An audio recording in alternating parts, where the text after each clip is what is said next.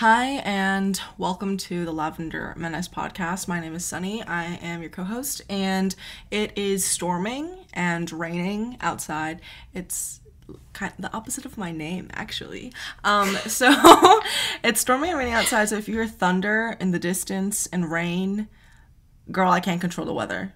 It's a part of the ASMR. It's part 2 of our ASMR video. Because we did a bonus episode, full length on Patreon, of us whispering and talking about State and Revolution by Lennon. But you can find like a 15-minute version of the video on our YouTube channel, which is, of course, just the Lavender Menace podcast. But that was funny as hell. But no, the background noise is going to be rain for tonight. Mm-hmm. Category rain. Like. And that's appropriate. For the shared media that we'll be talking about. That's is your name. As is your introduction. Yeah. And hi, because my name is Renaissance. You might be familiar with this word and its spelling more recently. One would hope. God. Apparently it's kicking people's ass. There's like low-key, about it. It was kicking my ass while I was trying to write it down in my notebook so I could rank the songs, and I spelled it with 2 N's at first, and I'm like, this is... at this point, it's me. You spell my name so many times. You call me by name, and you only call me by my full name. You don't really call me nicknames. No, I refuse to use a nickname. I don't even call my siblings by nicknames. I don't call anyone by their nickname. Like, I'm also like that. Is that also my the predictive text on my phone always has your name on it. I was gonna say, aren't I like the middle key? Yes, you're always on the middle key for my predictive text. So like I really should have it down. The primary word. I really should have the spelling down, but we're not at that point, are we? Anyway. You see my name about 1,000 times a day every time you open your phone, and it still beats your ass to rank like, the album. Literally. Anyways. So that's my general life update for the podcast, is that a Beyoncé album has come out that has shared my name. So a lot of the timeline has had my name in it, but not about me. As you've said, your searches are cleared for the next 5 years. I should have tweeted about Harry Styles now, because this would be... My ass did it before there was Renaissance album news, and that was dumb on me. I take responsibility for that. We could have a part 3 biphobia era if we really wanted to. And literally, what would happen? How are you gonna tweet about us now? Oh, it's Sunny Renaissance? Yeah, that's just people talking about the new Beyoncé album. It's sunny as hell. So... It's literally summer, like... Mm-hmm. You can call Beyoncé biphobic? She should be. So what now? What now? She drops an entire, like, LGBT album. True. And then immediately gets biphobic allegations. That's us talking to our audience of, like, gay people, and then people be like, you hate gay people? Yeah. True. Mm-hmm. Anyways. No, right, as we should. So, this is like as day of recording, people are freaking the fuck out because First Kill got canceled. And that's my whole timeline. And as you know, if you've listened to our First Kill episode, we're cheering. We're happy. In fact, we would agree with Netflix with this decision. Literally, like, out of all of the cancellations, the fact that First Kill has this many people going to bat for it, and I'm like, girls, stand up. Ladies, stand up. What are we doing? What are we doing? I'm about to send all of your asses to True Directions if you do not get your act together. Like, please. That's a Butt Up a Cheerleader reference for those of you who are uncultured. Yeah, unfamiliar with the Bible. Yeah. We also have an episode on that pretty recently as well. But today we will be going through a couple of our listener-submitted hot takes, thanks to the emails you sent us. Thank you for sending emails, by the way, and we appreciate every email that you guys send. We've also noticed that, unlike what Spotify tells us our demographic is, the demographic of the people who email us are usually the 18 and under group. So if you are an adult and listening and you want to send us a hot take, that would be really awesome. About your high school drama, even though we love reading about your high school drama. Like, if someone who has paid a single tax, just one, that's not a sales tax, that would be greatly appreciated. Yeah. No, I'm kidding. Anyways. We do love our young listeners. Yeah. I mean, I don't know how... how great this is in terms of contributing to your development, like in terms of your brain and like adolescence and all that, but we appreciate your presence. And also, anyways, we can't talk because we grew up on JV and Chris Fleming, and still at our grown age go back and rewatch those episodes. So, but anyways, so today we have a hot take submitted actually in our DMs on Instagram that is relevant to the media portion of this episode, because we will be talking about and of course ranking and discussing Renaissance by Beyoncé, her most recent album and project. And this DM is from someone named Ray? I'd guess Ray, but okay, either way. Yeah. Love the podcast, you all, and the Reputation PowerPoint really validated my love for Taylor over the last 15 years, especially as a Black non-binary lesbian who was going through puberty when she was just getting popular. Thank you so much. Anyway, would y'all do an episode/segment on Beyoncé? Bi spelled B-I. I listened to one of your crossover episodes with the Archers, and you mentioned how Beyoncé is really mother, and I felt that. There are a lot of similar vibes in their music, but I feel like people talk about B, pronounced B, possibly being bi a lot during her self-titled era, but I don't hear it as much anymore. I feel like there are lots of themes in her music that are queer, but they're overshadowed by all that shit with Jay. Also, congrats to Renaissance for having the next album named after them. Thanks again for your amazing work. Thank you so much, Ray. Thank you, and thank you again for congratulating me for just sharing my name with the album. I've gotten a couple of messages and I love every single one of them. Right.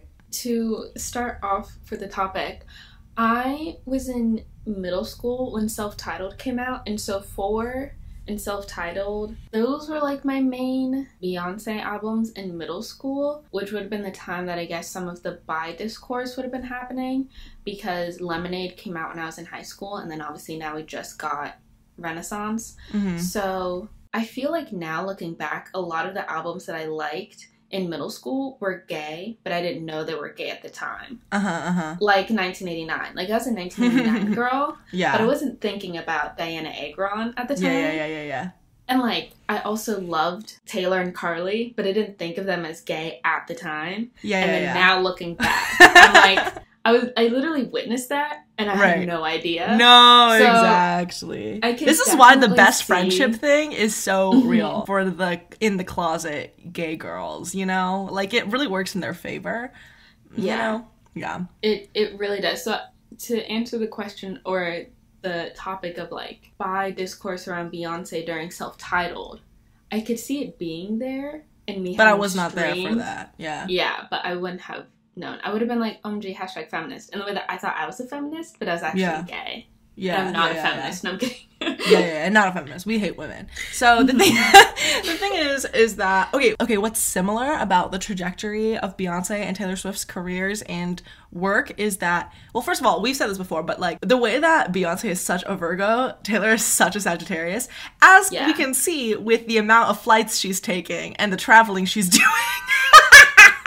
And Sagittarians, as we know, love to travel. Anyways, so I think that's true, right? They're both very much their astrological signs, and it's like so fucking real. But they also have like in huge bodies of work, ranging from the early 2000s to now, and they're still making incredible contemporary, relevant music. And they both have like at least 150 probably plus songs in their discography, and have really especially Beyonce with Destiny's Child before.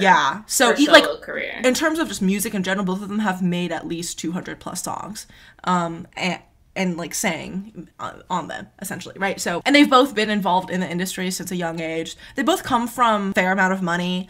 They're in the same generation of like age range wise, I would say. I think there's like 10 years between them because Beyonce just turned 40. Yeah, and Taylor's turned 32, right? So yeah. But like for people who grew up around the time that we did, they've always been major. Like they're in the same generation of people, right? Like, and so for sure. I think that there are similarities there, and I think it's funny when people like stan both of them, or stan one and not the other, or like really hate on whatever group. Like, I just think that's fucking funny as hell. I think it's also funny because they respect each other. Yeah. And I think another thing that they share is that they are both the music industry.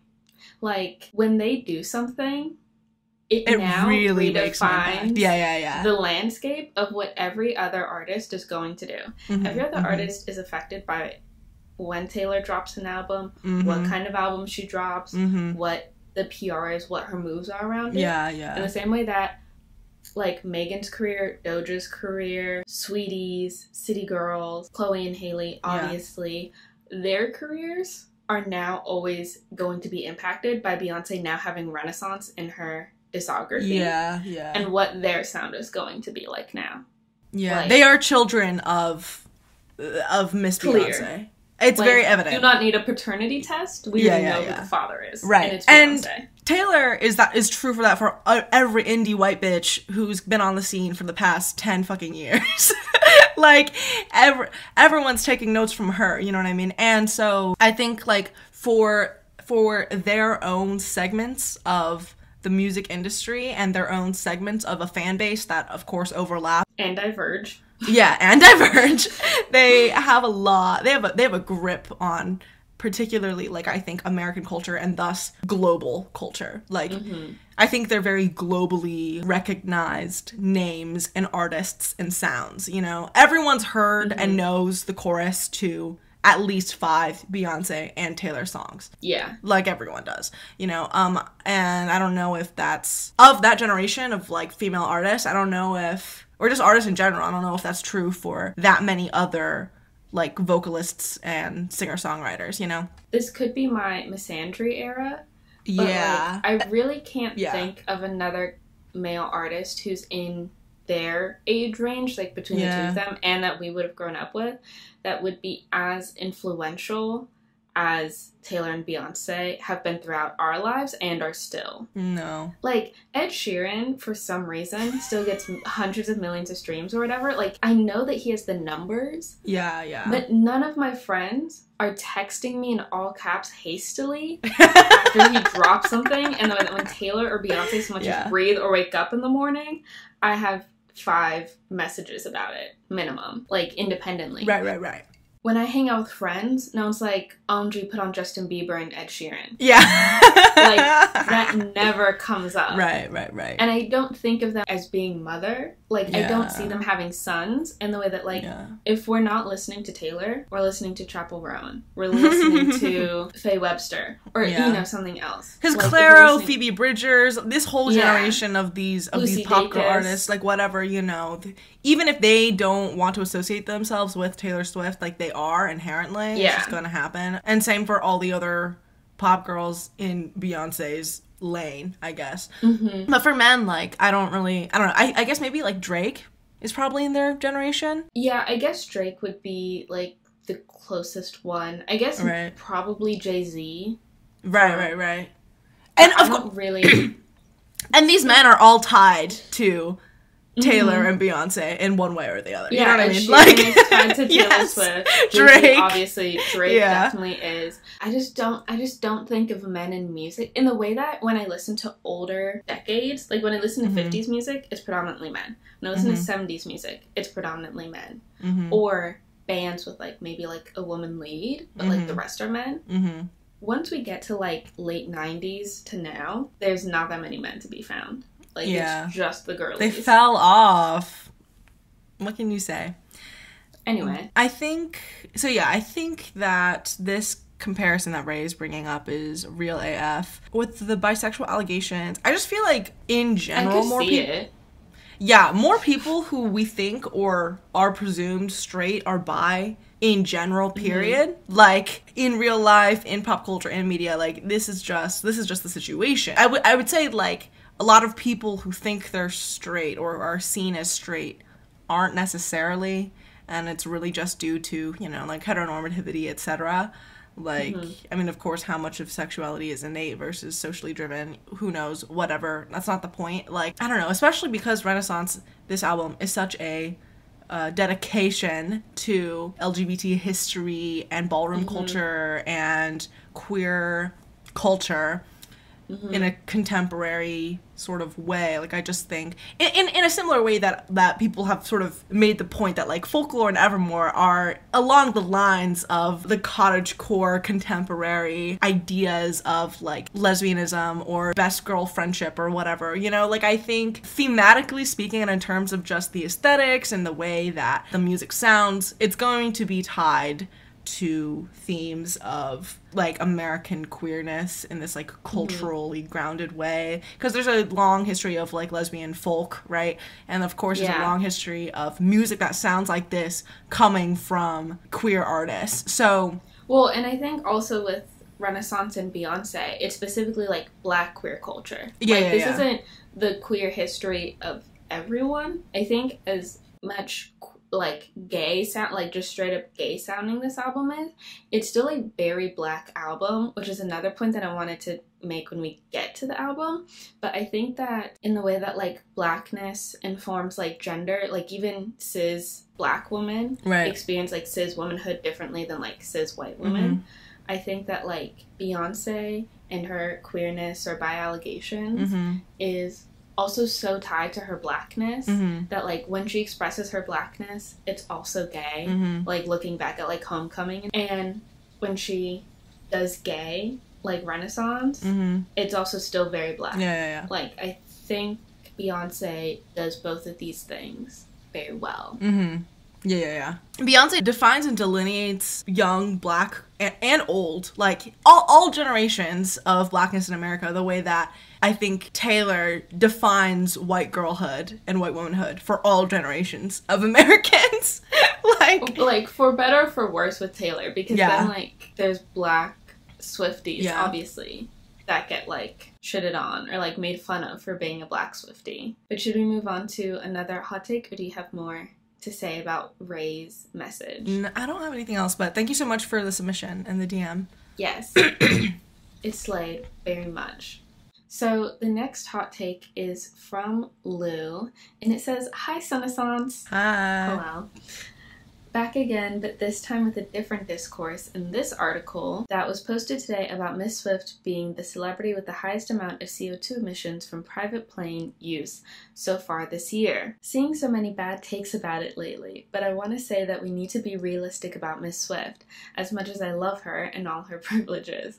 At the end of the day, she's a wealthy white cis woman, but also, I don't know, this just seems wrong. There are no traceable sources in the article, and what about tech giant motherfuckers like Bezos and Musk? It just doesn't seem accurate to me.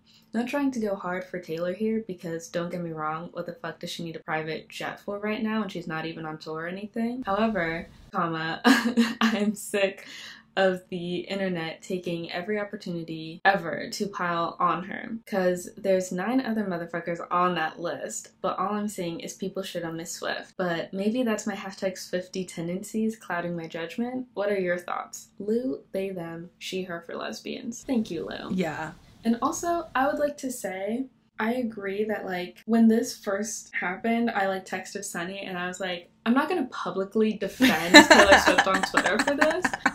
Also, so many of the tweets that I'm seeing are so stupid. Ridiculous. But, like, I don't even care that it's Taylor Swift, but I want to disagree with them because they're being so dumb. And, like, so real quick, the, like, article that it was posted on was on this, like, website called The Tab. And so when I first saw, like, one tweet and I opened it up and I was like, oh, this is a clickbait article, like, whatever. Like, I didn't think anyone was gonna think anything of it. And then throughout the day, it just got, like, more and more trending. And I'm like, what? You guys are just taking the piss out of it. Like, literally just making jokes about it. But the thing that infuriated me the most was the people that were, like, trying to be #environmentalist activists by dragging Taylor Swift. And I'm like, if this is your biggest political contention in the world, as a #environmentalist, specifically regarding the environment, that's just so fucking, like, funny. Specifically being like, I care about the environment, so I hate Taylor Swift. Yeah. Like, babes, like, be real. #be serious.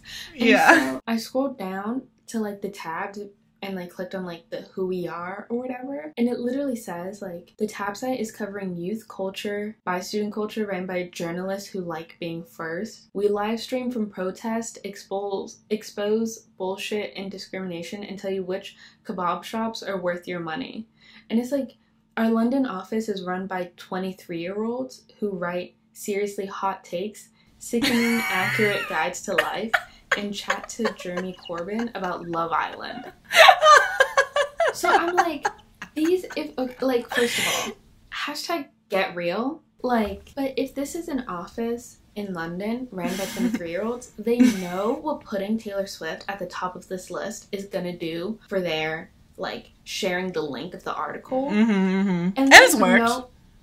And there's no fucking way that the tab, a college-ran pop culture news site, has accurate numbers on CO2 emissions of private jets. I don't know I don't know how people... I think do you even calculate that?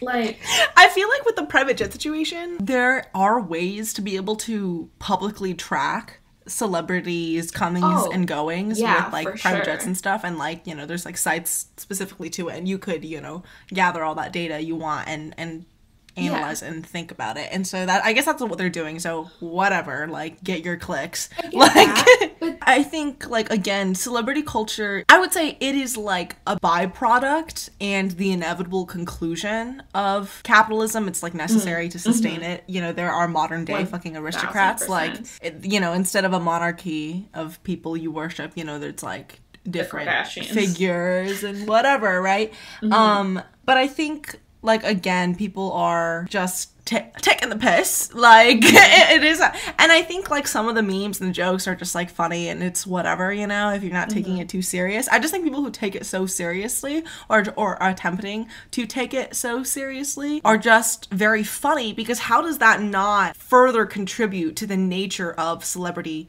culture and tagging every systemic social issue onto the backs of people who are by and large unaffected by them, you know? Like, I think that is something that is a byproduct of the celebrity culture that you are attempting to criticize in shaming rich people for doing what they do as rich people. I don't know. I think if the general public could behave normally when Taylor Swift took one step outside, maybe she wouldn't need a private jet. Genuinely think about the realistic thing that would happen if Taylor Swift right now went on like took a commercial airline. Flight. Yeah. Girl. Like, stepped on American Airlines, took a Delta flight.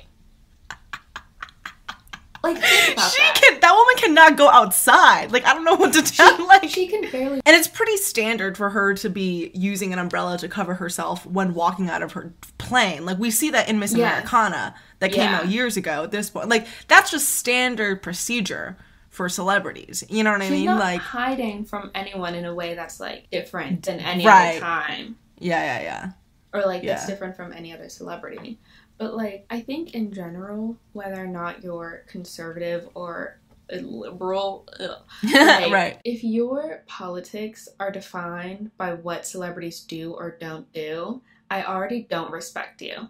If you are an environmentalist or you care about the earth because Taylor Swift has a private jet, I think you're lame. Like, I don't care. Because... Are there not bigger fish to fucking fry? Like, I don't... What's the energy? Where's the energy going towards, like, petroleum companies, you know, that have actively destroyed the earth and pushed the idea of a carbon footprint to funnel systemic responsibility to individuals, you know? Like, what? This quote unquote information, we do, like, even if they did do like the public jet tracker and like did it themselves, that's still not a fucking like source. So like, whatever. And I love how the quote from the publicity team was like, Taylor has people use her jet, so it's not always just like her. Which, like, okay, I believe that. Fair enough. Whatever. Like, it's like the fact that this is even something that like Tree Payne had to like wake up to and like think about, to me is like ridiculous. Like, you girls having so lesbian allegations 24/7 for the past like 2 years. Maybe deal with that before the private jet situation. But, like... Dear Lord. I think Lou pointing out that there are 9 other people on this list, but the entire timeline has only focused on memeing Taylor Swift, isn't just, like, not to defend a white woman who is, like, wealthier than I could possibly ever imagine or be. Yeah. But, like... Twitter really loves just bullying Taylor Swift. There's something about it that just, like, brings people together. I don't know Right. And about her specifically, like, anything she does will get memed, reaction videoed, hit tweeted, like... Yeah. And not for people who, like, are lovingly nagging on her. Oh, yeah, because I think like, make fun of her all the time. It's not what I'm referencing, that you can never talk about Taylor Swift. Because, like, the Archers has, like, running jokes about Taylor Swift and stuff like that. But when it comes to stuff like this... And before, I think, like, when we were on our break... me and Taylor. Yeah. I didn't ever participate in it directly, but I didn't, like, notice it or it didn't bother me as much. But now that I am a Swiftie, and I think also now that I am a communist, I'm like... Taylor Swift is not really the pinnacle of everything that's wrong in the way that people treat her to be. Or like, people, I love when Swifties... I just know bigger evils now than I did before. I think that when Swifties will be like, why didn't Taylor speak on this? If Taylor thinks she's such a feminist or a gay ally, then why didn't she blah, blah, blah? Like, we see that all the time from various fans and such. And I'm just like, girl, like... That's because that's who she is. Like, that's how celebrities are. This is the nature of... She's not that different. She's much more talented than other celebrities. A lot of these. Right. She can write more, she can perform more, she has a vision, and she sees it through. Yeah. But in terms of, like, what we know about her politics publicly, she's not that really not different from any other millionaire white woman. Like... It's just... Like, she's just... And obviously she only talks about or thinks about things that affect her, because that's the case for most people. I think she has been screwed over by the capitalist, attention-grabbing industry and, like, the way that various, like, rich people have attempted to or have fucked her over in a way that, like, a lot of people deal with on a lesser degree with less publicity on a regular basis. You know what I mean? Like, everyone is fucked over by rich people every day. And that's true for artists too, like, especially, you know, like, it's not, there's a reason why the industry is so fucking terrible. She has and is making it better in the ways that she can, right? Like, she's with the power that she has. I don't think she uses her power necessarily for bad in the specter of her area of, like, reach, you know, in a way that other people can or do. I don't know. I just don't think she is the worst or like, to be the focus. Any complaints or critiques that I have about Taylor Swift are complaints and critiques that I have about whiteness at large, that I have about cis womanhood at large, that I have about capitalism at large. I can't think of anything that is, like, that's specific, to her. That wouldn't be relevant to any other of her contemporaries, you know? Exactly. That's the thing. Swifties that are normal and can think and have brain cells get annoyed at when things like this happen is, like, it's not that she is absolved of criticism, but people are pinpointing criticisms to her directly that aren't really about her. Like, that, I think, is what is the annoying part of all this is. It's very stupid. Needs to share her income with every communist Swiftie, because the PR work that we do for her doesn't even touch the work that T-Pain does. Woo! Yeah. I mean, it's quite comedic to me to see.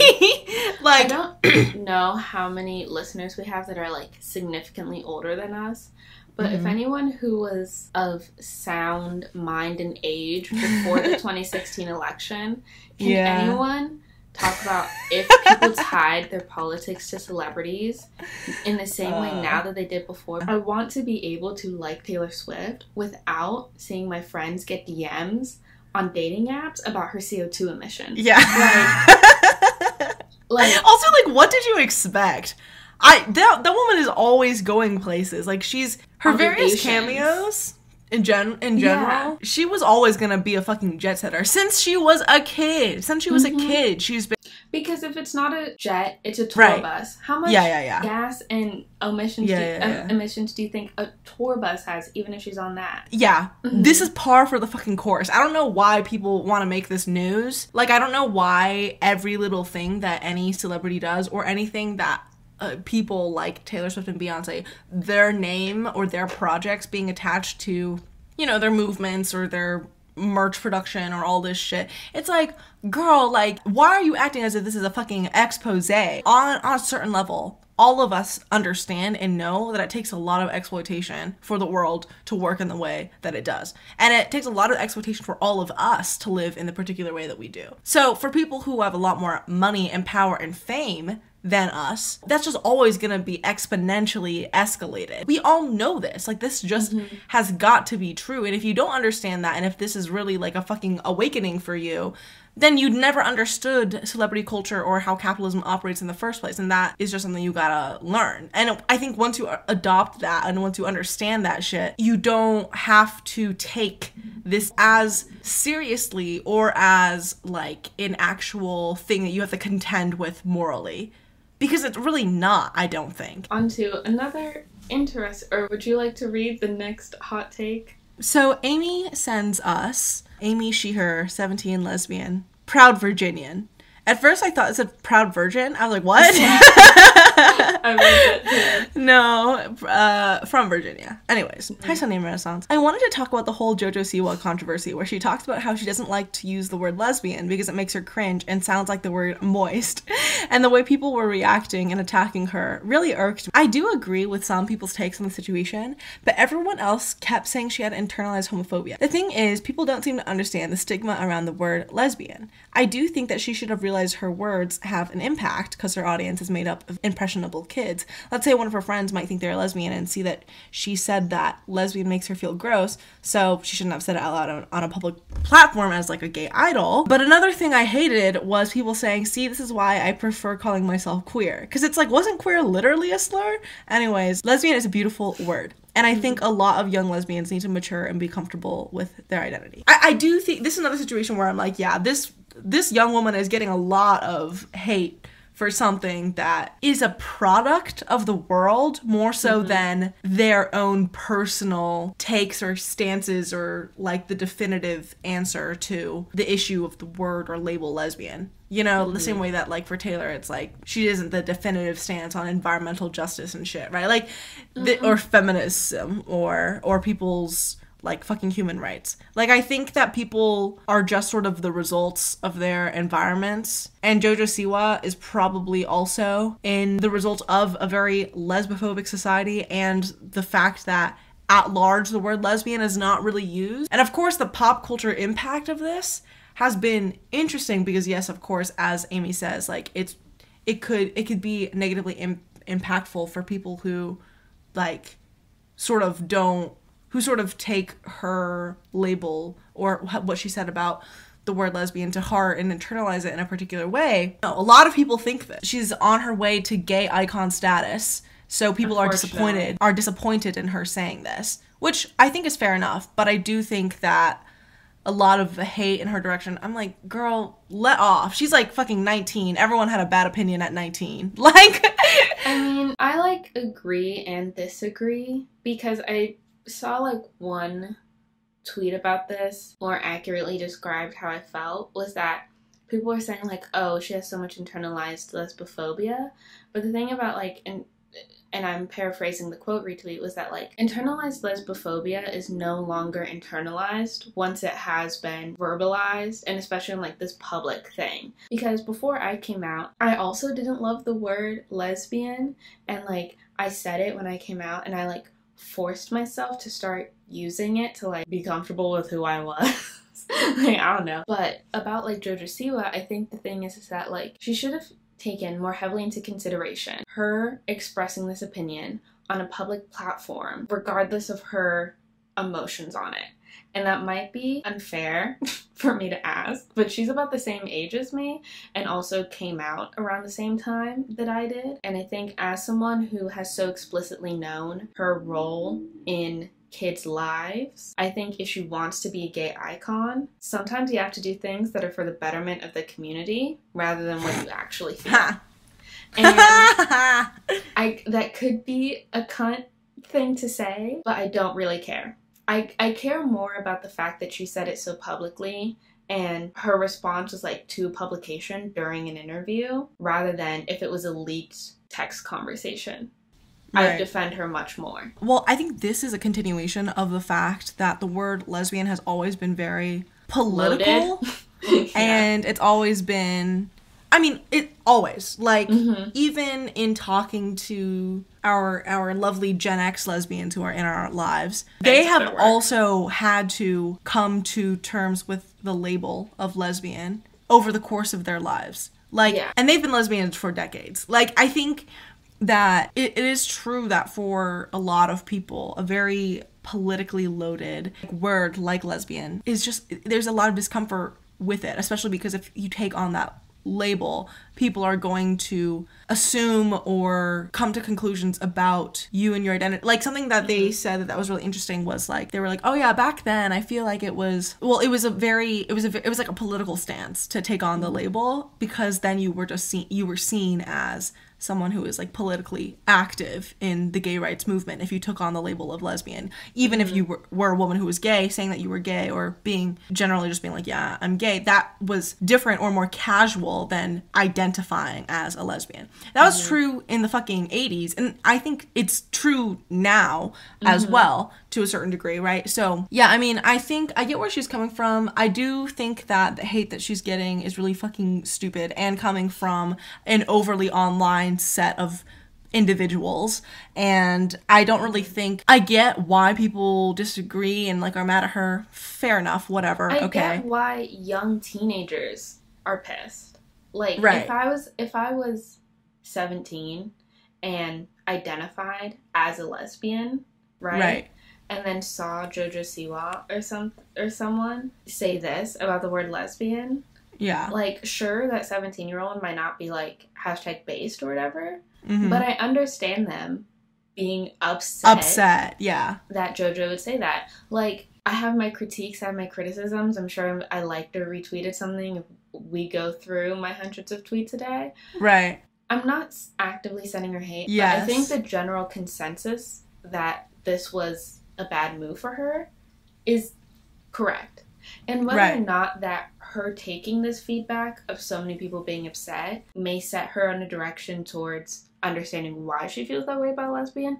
Or being mad. Yeah, like, I think whenever this many people online talk about something, a lot of it is going to be bullshit, regardless of the topic. Yeah. But I think this one is slightly more appropriate if she's going to be a gay idol. Like, we already have Ellen. Like, we don't need another kind of bad-ish, blonde, white, lesbian representative for the next 30 years of our lives. Like, you know what I mean? Like she's probably gonna take on the next Ellen role, whatever that looks like for the future and, like, the future of pop culture. Like, the least that I think the audience who is her age and younger can expect from her moving forward is to be a lesbian. And that doesn't mean that I think that she has to be super politically active, because I do think that as a celebrity for her position, she's correct in saying it's easier to be gay than it is to be a lesbian. But I think if she's going to step up to the plate, she needs to fucking step up to the plate.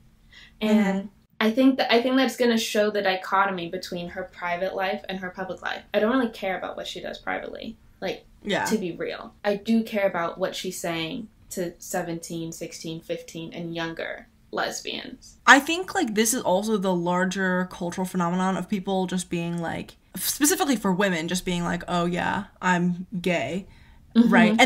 And like, because she's never, like, publicly used the label of lesbian, right? Like, it's just, that's never... This is the first time that she specified that she's lesbian, because she did say, like, oh, I don't love the word, but it is what I am, you know? So she doesn't have anything against it in that way. Because when she came out and she kept saying, like, gay, people didn't know if she was, like, bi with a girlfriend, or if she was a lesbian. And over the years since her initial coming out, it's become more clear that she's probably lesbian. But this is the first time that she's ever, like, said that, like, that is what I... Like, she not attracted to men, essentially. Yeah.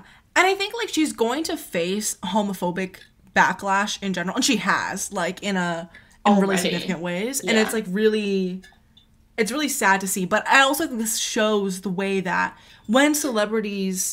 if and when celebrities come out, the scrutiny on their lives, their thoughts, their political views, the language that they use just becomes magnified because of the nature of how the LGBT community works, you know? Every figure is a representative. Every figure is going to be the face of the community, whether they want to or not, which is why I think it's fun for us as, like, gaylers to analyze and think about someone who exists in a very public facing way, right? Like, we are curious about Taylor's private life because of the way that it affects her public life and the way that she is perceived, received, and framed in the public eye. And so the assigning of labels onto her, or the projection of labels onto her, is funny and low stakes, right? Yeah. Like, it doesn't really matter that much because we all kind of just know that if and when she does talk about her sexuality, like, who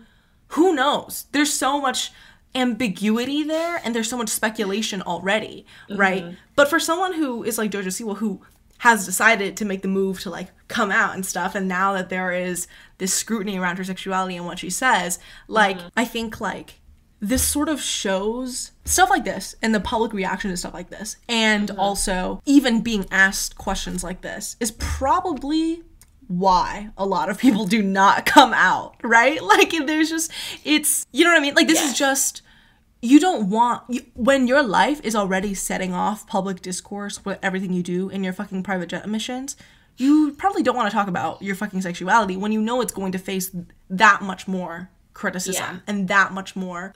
So again, like, I think personally, in abstaining from the Jojo Siwa lesbian discourse, because I'm largely indifferent to it, right? Like, I get it. I get why people are mad. Oh, wait. With the last part of this email, with the whole, I prefer calling myself queer, I fucking remember back in, like, 2015 or 2016, I was watching, like, some YouTube video of, like, what was it? It was, like, those stupid-ass ones that are, like, oh, guess whether I'm gay or not, and it's, like, from, like, what is it, like The Cut or Jubilee or something. Yeah. Remember those? Yeah. And I think I remember someone talking about someone being like, yeah. Or even in real life, I went to this, like, panel of, like, New York City gays who are, like, in the ballroom scene and or were, you know, like, this generation of, like, Black queer people like, on a panel talking to us about LGBT shit, right? There's one woman, there are these people who would be like, oh yeah, like, I am lesbian, but I'm queer. Like, I'm not attracted to men. Or I would say, largely speaking, I engage in mostly, like, gay activities, right? In my personal life. But I would rather have people call me, and also I would rather personally label myself as queer as opposed to lesbian. So, like, I think it's so common, and I'm like, that's so, whatever, do what you want. But I think it's stupid. Yeah, I was gonna say, like, been there, done that. But now that I'm on the other side of it, I'm like, okay, like, can we see how this is bullshit? And I think let's grow up. But I think what sometimes people forget is that straight people use lesbian as a slur, even though it is not. Like, women who are not lesbians, and the word gay, but, like, women, like, cis het women, do not want to be called a lesbian. Like, they do not want to be seen as a lesbian. So, Jojo Siwa, like, growing up in the, like, post, or, like, during the #Don'tSayGay campaign with, like, Hillary Duff or whatever, being like, when you say that's gay, do you know what you really mean? Or whatever, something like that. And, like, also, like, probably being, like, 12 or 13 when people are like, we're reclaiming queer, and now it's an identity, and anyone can say it. While lesbophobia and connotations around the word lesbian have yet to be really criticized and unpacked in a very specific way that queer and gay have. And again, I understand her personal feelings of probably calling herself gay, preferring gay. When I was bi, I also would call myself gay all the time. But I think that's why the word lesbian now has become so important to me, because it's really the distinction between my general 6 years of being gay and then my 2 years of being a lesbian. So as a communist, I would like capitalism to be abolished, obviously, and that would lead to the abolishing of celebrity culture and the byproducts that come from capitalism for celebrity. So in my vision, what JoJo Siwa says publicly or privately wouldn't really affect her much, you know? Like, my demands are not universal, but for the current circumstances we find ourselves in, I think that it's disappointing. Be more careful with her words. The way that the word queer has been watered down is so fucking annoying. She's not queer either, even if she uses that word. There's no way that JoJo Siwa is queer. I mean, like, I think people also don't really remember or don't really think about the fact that a lot of the language associated with current LGBT identity emerges from, like, working class and, like, revolutionary survival roots. The terminology of butch, dyke, femme, like, these terms emerged because of working class culture and resistance to the dominant patriarchal heterosexist capitalist society at large, because so much of being #queer, before that was even really a word that was used to describe anyone's identity, that meant a negation from capitalist society. It meant it required sort of being excluded from the capitalist modes of production in a way that currently is not as true. It is true to some degree that, yes, you might not be hired or you might get fired for being gay or trans. Most people who are homeless or impoverished are going to be women or LGBT because of the nature of how this shit works. But again, like, so much of what we understand to be queer culture comes from really underground, not mainstream, anti-capitalists, like, roots and culture that emerged through, like, resistance. And now that a lot of stuff is about assimilation, we see the bullshit of trying to sanitize even labels like lesbian, which it hasn't. In some ways, I do think it's nice for people to think that lesbian is a bad word, or, like, is one that people shouldn't use. Because that way I don't have to hear it from people who aren't lesbians. Or don't. Like, the same way that I have to hear the word queer. Yeah, but now I feel like in the way that lesbian hasn't been watered down and flattened, femme definitely has. Dear and, Lord. Like, people who use the word mask but hate butch or something like that. Right. Or people who don't know what, like, stud means. Like, I think femme has been taken, used, and abused, and is so far away from its original, like... Right. Like, girl, putting, like, your straight BFF putting on mascara in the mirror does not make her a femme. Like, that is just a womana. Like, that's just a woman. Like, you're not giving femme because you wear a skirt. Like, when I wear a skirt, I'm giving femme, but that's because, motherfucker, I am a femme. Like, capital F-E-M-M-E. Like, I'm glad that, well, I'm not glad that she's getting, like, a bunch of hate for it, but I'm glad that the reaction was kind of generally negative, so maybe she'll learn from this, rather than if she said this and then a bunch of teenage girls were like, I feel the exact same, I hate the word lesbian, and then, like, that was the general discourse. That would have happened maybe 3 years ago. Like, 1,000%. 1,000%. Please. So, God, the pace at which shit moves because of the age that we live in is so scary. It's so scary. So it's like, if I had to pick one or the other, JoJo Siwa getting hate for 72 hours or JoJo Siwa being praised for 72 hours for hating the word lesbian, I'd rather some people learn some things than, like, set the lesbian label back, like, 15 years. I'm so sorry that she had to be the sacrificial lamb. Yeah. Maybe, am I being too hard on JoJo Siwa? Email and let me know if I'm being too hard on JoJo Siwa. But I think I'm being pretty fair. Anyways, we need to talk about my album. No, I'm kidding. Right. The album you wrote, produced, released. If Beyonce knows that I exist, you know, whatever. Like, we have this back and forth. It's good banter. Yeah. It's good chats, you know what I mean? Like... she's caught my eye. She's turned my head. I've also been watching Love Island. I'm so sorry. Today, our episode is about the album Renaissance by the one and only Mother Beyoncé. And should we get into our rankings before we get into the general discussion about the album? I mean, well, I would like to know your first impression. Okay, I was suspended off Twitter the week that Renaissance dropped. Which is awful. So fucking sad. But I also missed the discourse around a lot of this shit, like the private jet emissions and whatever. So I'm happy about that. I'm glad no one was in my mentions about that shit because we're on the tail end of that discourse. What do you think about the CO2 emissions? Why haven't you condemned Taylor Swift? As a communist and a public political figure in your area, Swiftie? Are you going to? And publicly Swiftie, as a political organizer, you should really. Sorry, that might be a little bit. Anyways, that might be #T.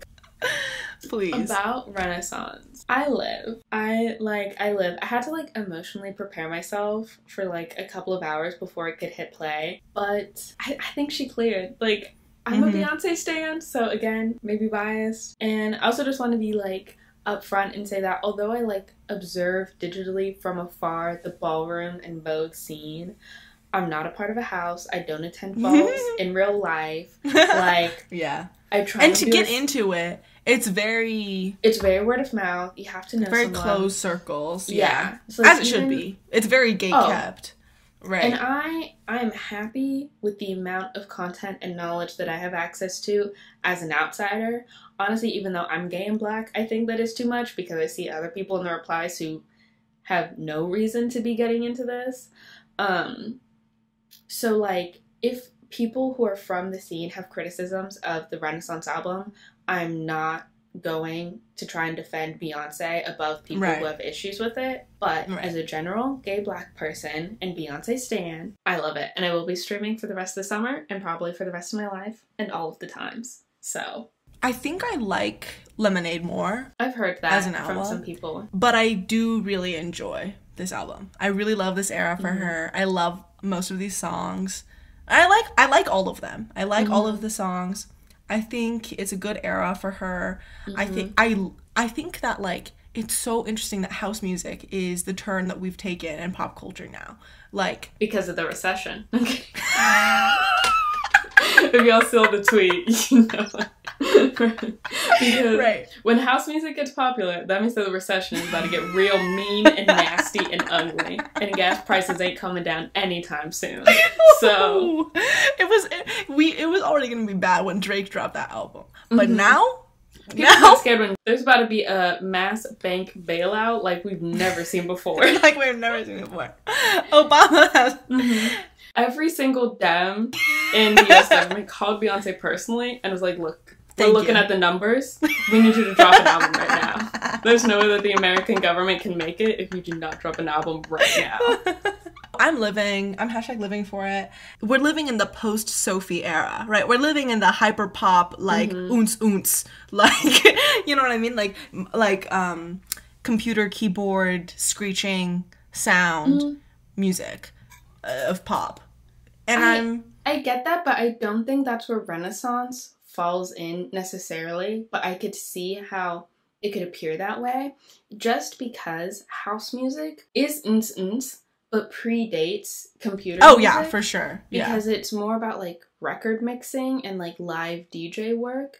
And I think that the mixing of Renaissance, especially when we get into the last song, which is Summer Renaissance, which has the Donna Summer sample, I think is much more reminiscent of disc jockeys than it is of computer hyperpop. Yeah. I mean, I think there are other elements throughout the album that make me think, oh, this is the hyperpop like print. And then there are other things that I'm like, this sounds like 20th century music, you know? It's such an interesting mix of sounds and noises. Even within each song, it's so interesting to see how it shifts in sound and speed and rhythm in a way that I'm like, wow, like it's such a interesting, fresh take, I think, on stuff that is both contemporary and #vintage, you know? Like, I think it's interesting. Like, I think it's interesting to see how these things, like, diverge. And the way that I think, like, Charlie's latest album, sort of moving away from hyperpop, more into pop, you know? I think, like, we're seeing offshoots in what pop music sounds like that is fun for me as a listener. And I enjoy it. One of the things that makes me curious about this album coming out, and her, for example, like having Big Frida on Break My Soul, which was also the single for the album, is like, how, like, is Jay-Z like, babe, it's time to go to bed, and Beyonce's like, wait, I need to see one more ballroom video, like, on YouTube. Like, how, as Beyonce explores so many large cultural avenues, like Homecoming, like the idea of, like, an HBCU Black homecoming, Beyonce can't walk onto a college campus. Like, she can't attend one of those things. Like, the idea of Beyonce going to an HBCU to be undercover and, like, study, the idea of Beyonce going to a ballroom or, like, a competition, how is she getting her hands on this information? Like, in such an intimate way. I'm What is going on? Her secret agents. Like, how are you doing this? Yeah. That intrigues me about this album a lot.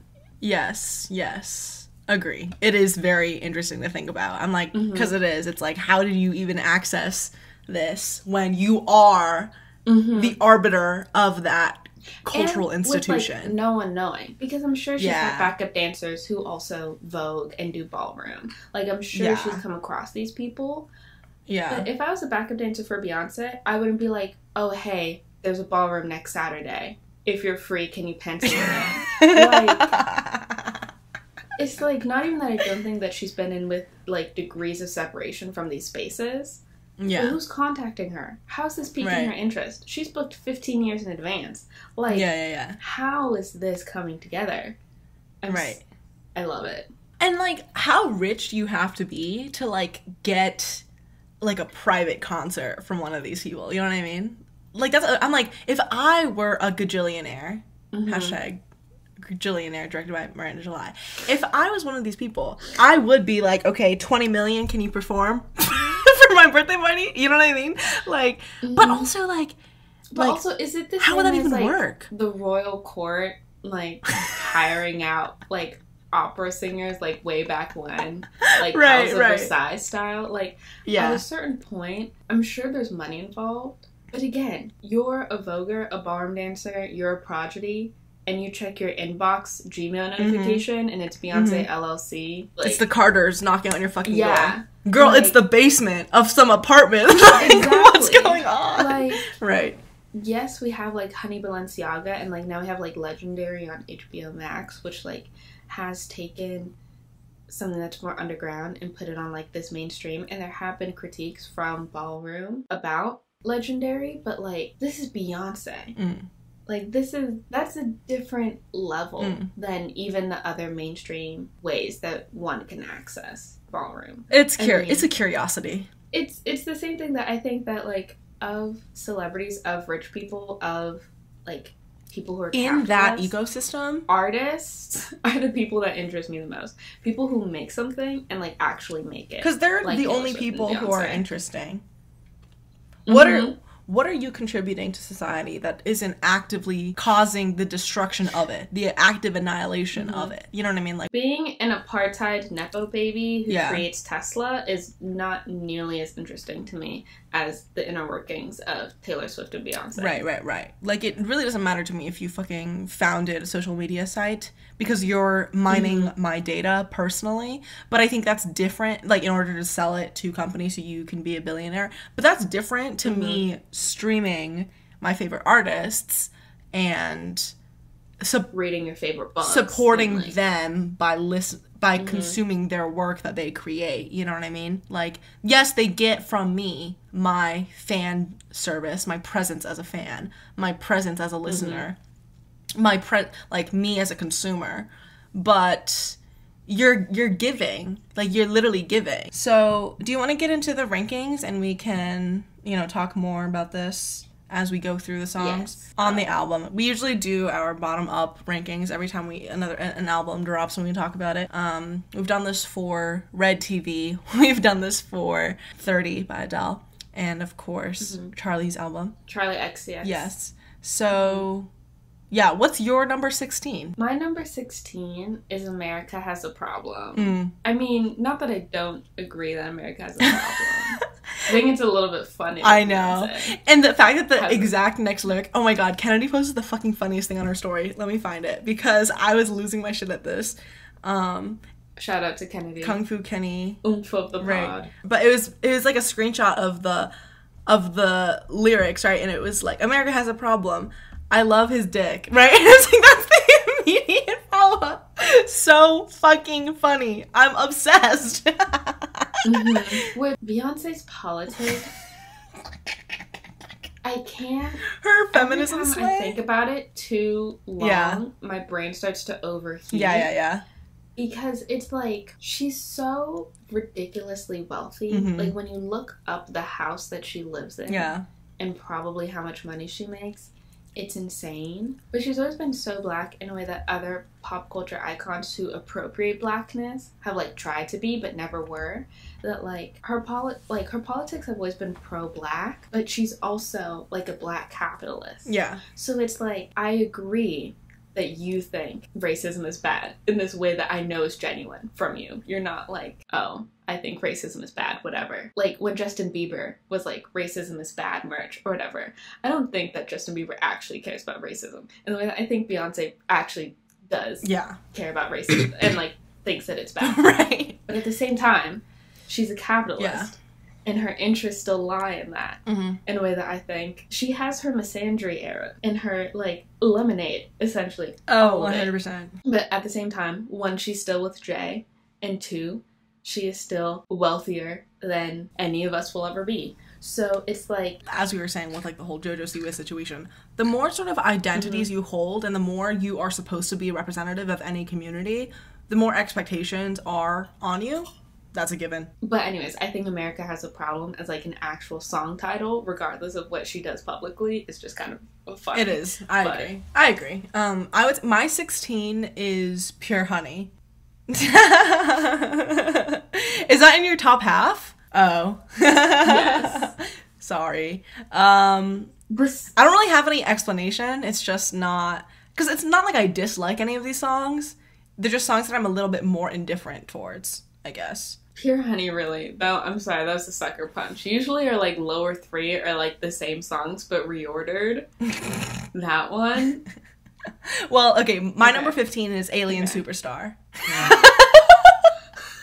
If you're watching this on video, I'm, like, nearly dry heaving and, like, gagging. Is Alien Superstar in your first half as well? It's not super high because I love my top half. Yeah. But it is not second to the bottom. Well, what's your 15? All Up in Your Mind. Oh, okay. Well, my 14 is Thick? Okay, Thick. Yeah. What's your number 14? My number 14 is I'm That Girl, which is also the intro song. Yeah. But I really like it as an intro song, I want to say. And I think but not as a standalone. It's a really good song. Yeah.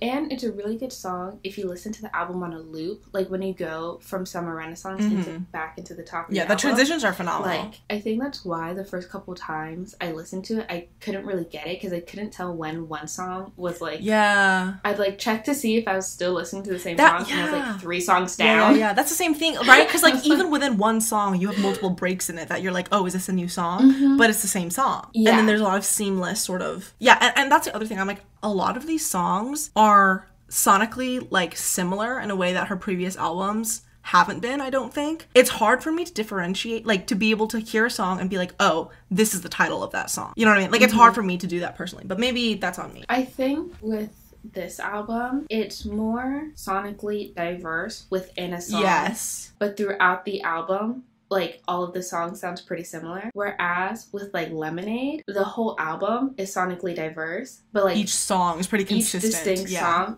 is consistent throughout the song. My number 13 is All Up in Your Mind. Yeah, what's your number 13? Plastic Off the Sofa.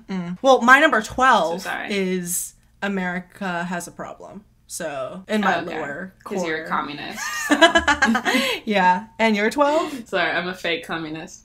Thick. Okay, so yeah, we're in the same area then. So we finally hit our strike. My 11 is Plastic Off the Sofa. So. Oh, okay. Work. It's more melodic than the other songs on the album, which I'm like, which is like, it was kind of, I was a bit of a shock. I was like, wait, is this the same album? But yeah. My 11 is Alien Superstar. Oh, okay. Yeah. And again, at this point, from like Thick and above, I really, really love these songs. And it's like neck and neck and neck. Yeah. I would say for me, it's like my top quarter is like, oh, these are like bangers. Like, whoa. But the rest, I'm sort of like, they're good, but the order is not that significant to me. My number 10 is Move. Okay, that's not my number 10, but very closely. My number 10 is Virgo's Groove. Wow. I know. And, like, as a Virgo rising, who's, like, very prominently a Virgo rising, I have to say, I do love this song.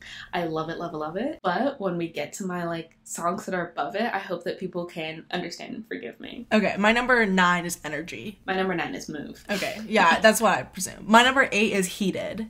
My 8 is also Heated. Oh, wow, okay, so we got that one the same.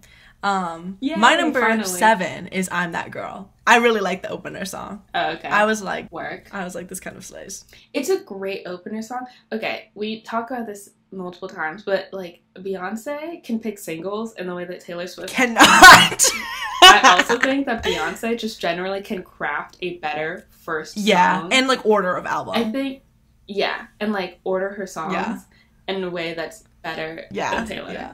I feel like you can just feel the Virgo in Beyonce. Oh, that she 100%. spends at least 72 hours just ordering the album. Yeah. She spends days, weeks thinking about penning that shit. Taylor, she just throws that shit at the wall. She said, London boy, like, soon you'll get better, false god. She said, oh, the album's called Lover? Let's start with I Forgot That You Existed. And, like, I know that she's more partly, I guess, confined in that, like, the number of what song is what signifies something, you know? She's like, a numerology girl. Yeah. So, like, I guess maybe that influences why it doesn't sound like it's in order versus, like, what the track numbers mean.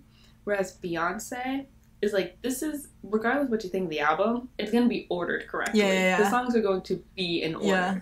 So, my number 7 is Cozy. Wait, my number 6 is Cozy. Slay. My number 6 is Church Girl. My number 5 is Church Girl. My number 5 is Pure Honey. Right. And that's what we right. If we remember, if we look back at the beginning of this. My number 4 is Summer Renaissance. Real slay. My number 4 is Energy. And I wrote in parentheses, it makes the Caribbean come out. Right. I'm forgetting what it sounds like. To be honest, I haven't, like... I get real wine to waste. Like, it's like Caribbean down. My number 3 is Break My Soul. Okay, close, but not the same. My number 3 is Cuff It. Ah, okay. And it was at the top for a very long time until we get to my top 2. But my number 2 is Virgo's Groove. I love that song. Real. I love it so much. AF. I do love it. But these other ones get my body shaking and moving in a much more intense way than Virgo's Groove. Okay.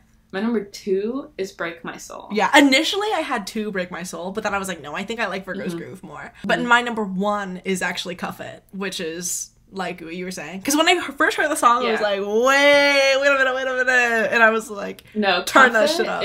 And my number 1 is Summer Renaissance. Now I know it might seem like I chose that song because it has my name in it, and it has Summer, and it has Donna Summer. It says Donna Summer and me on a Beyonce title. I know that looks like to the public. I'm coming here today in front of all of you to say that that is not the reason why that is my number 1 favorite song. But, like, I could take a tea break for the rest of my life, and if you put that song on, I'm immediately high. Like, I'm immediately on every drug and having the best trip of my life. Right. Like, there's just something about it that just rewires my brain. Even though I don't dance as hard to it or, like, go as hard, the enjoyment factor, it's kind of like Mamma Mia. I don't care what you say about that movie, that's a 5-star movie. I don't care what you say about Summer Renaissance, that's my number 1 song. And Break My Soul, I liked it as a single, but within the context of the album, I like it even more. Yeah, it's agree. Like, the point in which it comes in the, like, lineup, like, lives were changed. Yeah. Like, walls were shaken. When I was listening to the album in order for the first time, and then I heard Break My Soul, I was like, wait a minute. Wait a fucking minute. It's so good. And I'd say, like, I'm That Girl is, like, a fantastic intro song. Should 100% be the first song of the album. From I'm That Girl all the way down, that whole experience of listening to the songs in order, it's literally a never-ending dance party, whiplash, breakdown, beats. Like, I love it. I love it so much. Well, I'm glad despite a couple aberrations, we're like in the general same direction. Yeah, 100%. I think Pure Honey, when I first listened to it, it's definitely pure / honey. Yeah. Like, there's the first half of the song and the second half of the song. And in the beginning, I didn't like that. But then on re-listens, I've come to appreciate the first half and the second half almost as two different songs. And I enjoy both of the songs rather than being like, why does this sound so disjointed as one song? But, like, there's so many songs like that. And I think that also, like, maybe calls back to, like, A-side and B-sides of a track, or, like, radio cuts versus house cuts of a song, you know, and stuff like that, where there would be two different songs that DJs put together, you know? So I'm sure there's a reason why some of the, like, disjointed sounds within the same song exist the way that they do. Once I've gotten over that, it no longer impeded my enjoyment of it. Yeah, 100%. Well, okay. This is the thought that I had in the car. Yeah. So sorry. I think that this album and how Black it is in pairing with how gay it is really shows why Beyonce and Kim Kardashian were never friends. Because Beyonce married Jay-Z, obviously, and Kim married Kanye. And Jay-Z and Kanye were, like, linked together musically, pop culturally for a really, really long time, and still kind of are. And Kim always reached out to Beyonce and wanted to be seen as the same level of, like, rapper wife as Beyonce. And very publicly and privately, Beyonce has, like, declined Kim Kardashian's friendship in very clear and explicit ways that have really gotten under Kim's skin. Yeah. Like, she didn't like that was a social circle that she couldn't break into as, like, a pop culture icon on the rise. I don't know if it was on the For Harriet channel or on Kimberly's personal channel. She talked about the change in aesthetic of the Kardashians in the past couple of, like, months, and how Kim has actively worked to take herself out of the black male gaze in the way that she worked so hard to put herself in. Yeah. And even from going to law school, the weight loss, getting rid of the BBL, not tanning as aggressively, she's really actively separating herself from the black image in the way that in Beyonce, in this album, really is, like, entrenching herself in it. Yeah, and reiterates the black beauty standard of the community, which obviously is influenced by, like, Eurocentricity, but, like, with a song like Thick, or having lyrics like, but you better not lose that ass, though, or anything like that, and celebrating, like, the way that the black community typically likes slightly larger bodies than whatever is the norm generally. I think that her elevating and explicitly supporting black standards of beauty, even though that's not necessarily, like, good, but, like, very black, again puts her in opposition to Kim Kardashian, who is now, like, unblackifying herself. Like, and I think that is another way that, regardless of Beyonce's politics in every other aspect of her life, she really prioritizes blackness. And I think that is just really cool that someone can be this popular, this successful, and be this black in the time where someone like the Kardashians or, like, even Ariana Grande goes in and out of blackness. They're not and never will be, and Beyonce, like, makes it a point to be black. I think that's interesting. Yeah, definitely. In terms of recommendations... Oh, I forgot about that. Yeah, our third segment, guys. Maybe she's overlooked, but she's important. She is. No, I love our recommendations. I love hearing what you have to recommend me, because my TBR is now long. It's just never ending, babes. It was never going to end. Do you want to go first? Question mark. I guess so. I'm once again coming to you with a recommendation that I'm not sure you're gonna like, but I'm going to give to you anyway. In classic Renaissance form. Right. Because very recently, at the time of recording, was the 2-year premiere of one of my favorite lesbian movies, Summerland, And I don't think I've actually ever recommended this movie to you on the podcast, even though you reference it constantly. Talked to you about it. Yes, I do. And it is a 2020 independent film directed by Jessica Swale. It was her debut film. She got a grant from BAFTA. It is a period drama, but the period drama part came more out of necessity than she wanted to make a World War II film. Because really the crux of it is this lesbian relationship. We go in and out of two timelines over the course of the movie. I think that you'd like this aspect of it in that the lesbian relationship isn't really the primary plot. It's kind of the B plot. The main character is Alice Lamb, and she's definitely a lesbian, and we see her throughout the entire movie. And I think that the film does a good job at lesbian representation of like being a lesbian person, even when we don't see her in the context of a relationship. Like, she's not a lesbian because of the romance she had in the 20s or how it like still affects her life now. Like, she is a lesbian, and because of that she's had a lesbian relationship, if that makes sense. Yeah. And every time that I rewatch it, and now that it's been like 2 years that I've been a lesbian and I still watch the movie, I see more and more how Alice Lamb, and like almost every scene that she's in, is a lesbian. In comparison to like other gay movies where like it's because there's a lesbian romance that character is gay, not necessarily because of their overall characterization. Yeah. I mean, I've been meaning to watch Summerland because it's one of your favorites, and it got added to Netflix, right? It did recently, yeah. Yeah. But as many of us may know, Sunny is not good at watching long-form media like movies and TV shows, because I sort of go into it with like, okay, I need to focus, we need to pay attention, we need to be seated. It's not a casual affair for Sunny. And also, she's not sick and twisted in the mind, so I know that might be hard to grab your attention in the way that your current media era is the most evil, sick, demented women that I've ever heard of in my entire life. That give me nightmares just from your synopses over the phone. So I do apologize for maybe the movie lacking. Well, that's why I love shit like The Handmaiden, because it's so sick and twisted and gory. No, we know why you love The Handmaiden. We all know why you love, and it is not because of the lesbians. That is like number 5 on the list of the reasons why you love The Handmaiden, and why I love movies like Sorry to Bother You or whatever. I love something that just is like, or like the show that's the adaptation. Oh yeah, Made for Love. Alyssa Nutting. Yeah. Alyssa Nutting. To be honest, like I would love. I'm scared, but I would also love to like crawl into your skin.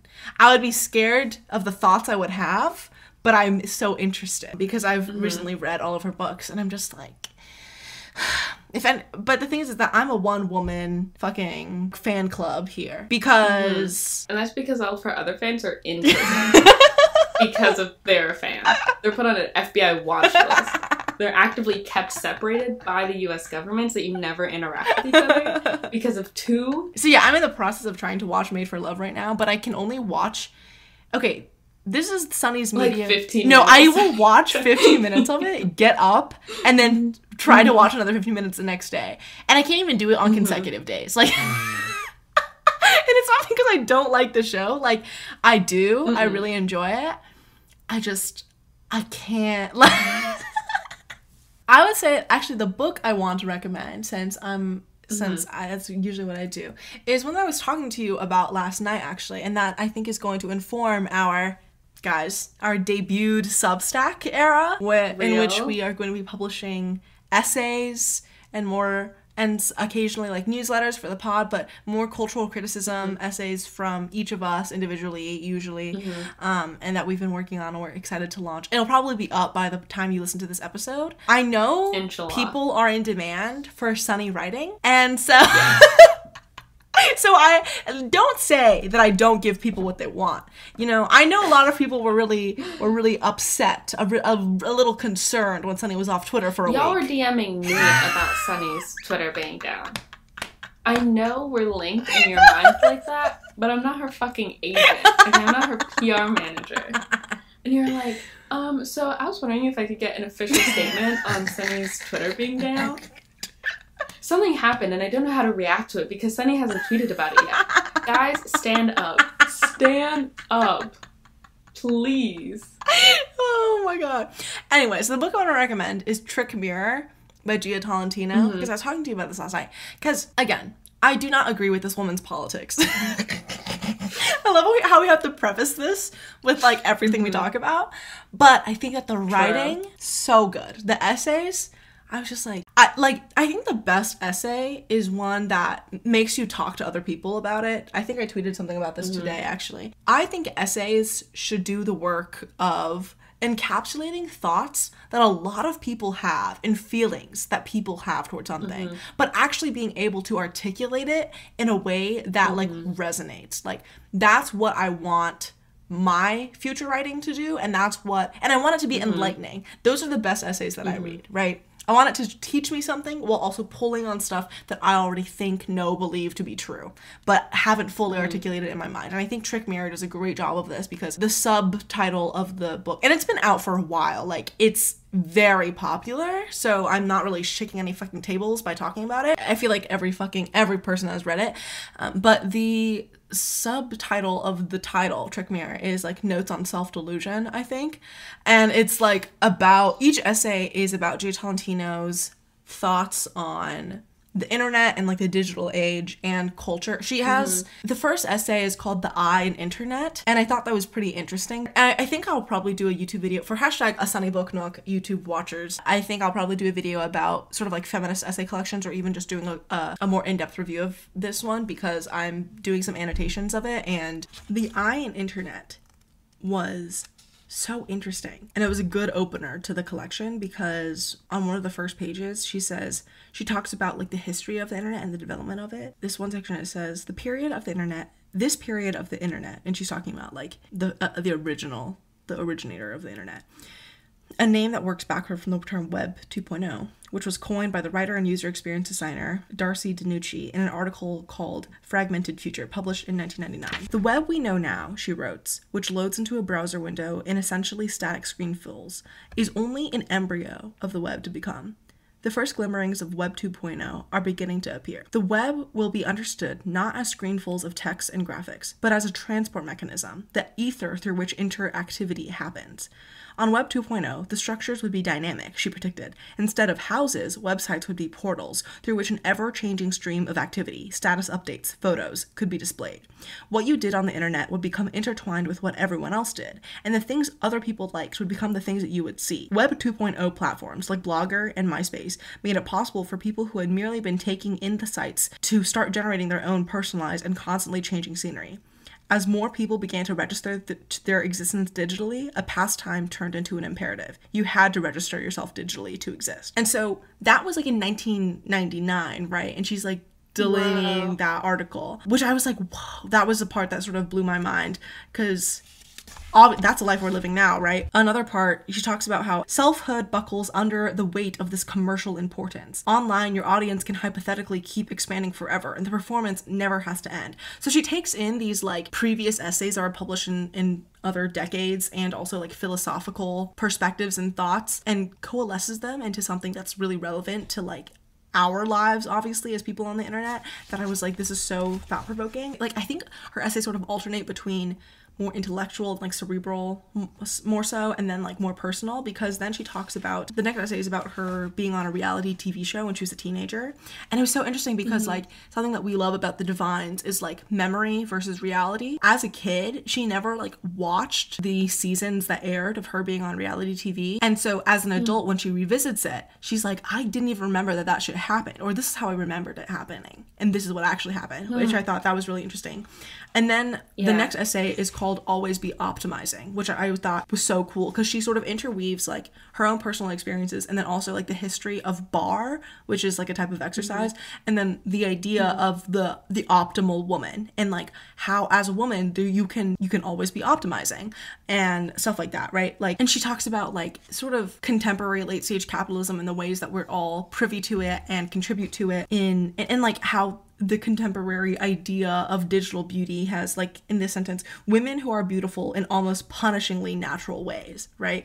And she references a lot of other previous texts, like The Beauty Myth, which is a 1991 book that everyone references by Naomi Wolf. I hope you enjoyed today's episode. I think we talked about a wide range of interesting things that are hopefully still relevant by the time this comes out. As you know, we are hashtag unsponsorable, so you can support us by being a patron if you want. And you can also get 2 bonus mini episodes a month, or like vlogs, or, you know, other stuff that we put out that's exclusive. And you can follow us on social media, subscribe to us on YouTube, whatever. I was gonna say, now is probably a better time as ever to announce that neither of us are really on TikTok in the way that we used to be. And we should probably just let you guys know, because I know that we also had a TikTok for the podcast. And since we're not on our personal accounts, we're also just like not on the app at all to make podcast content on TikTok. So if that was a way that you really enjoyed having like snippets of us, probably following us on Twitter would probably be a best way if you want like shorter, free, just seeing us on a timeline of sorts. But Patreon is where probably a lot of bonus episode, or a lot of energy that we used to spend on our personal plus podcast account is now going into like Substack and Patreon in the future. So now, if you're listening to this episode and you happen to follow us on TikTok, that's just a little update in case you're wondering. I mean, we'll probably still post, but not as frequently, not that actively, like... Not in the way that we used to, and we probably won't engage in, like, TikTok-specific discourse in the way that we used to. Thank fucking God. I mean, I deleted my account. I was close to, like, 30K on Book Hoarder, but I was like, girl, we can't do this anymore. Getting accidentally viral during, like, a midterm season turns you off of the app so quickly. When you realize that people in your real life can access you on the internet in a way that, like, it's not even just, like, your friends and baes. I was, who got scared? I was a little scared. No, like, I'll probably always be on Twitter because I'll always have friends on Twitter. I didn't really have friends on TikTok in that way. And even if I did, they've all moved to Instagram now. Or they're just my Twitter mutuals. Like, come on. Yeah. So, sorry. Sorry if any of you guys really enjoyed our TikTok era. I mean, who knows? But, yeah, those are our updates. Thanks for listening if you listened all the way through. We appreciate you so much. Thank you. Love you. Bye.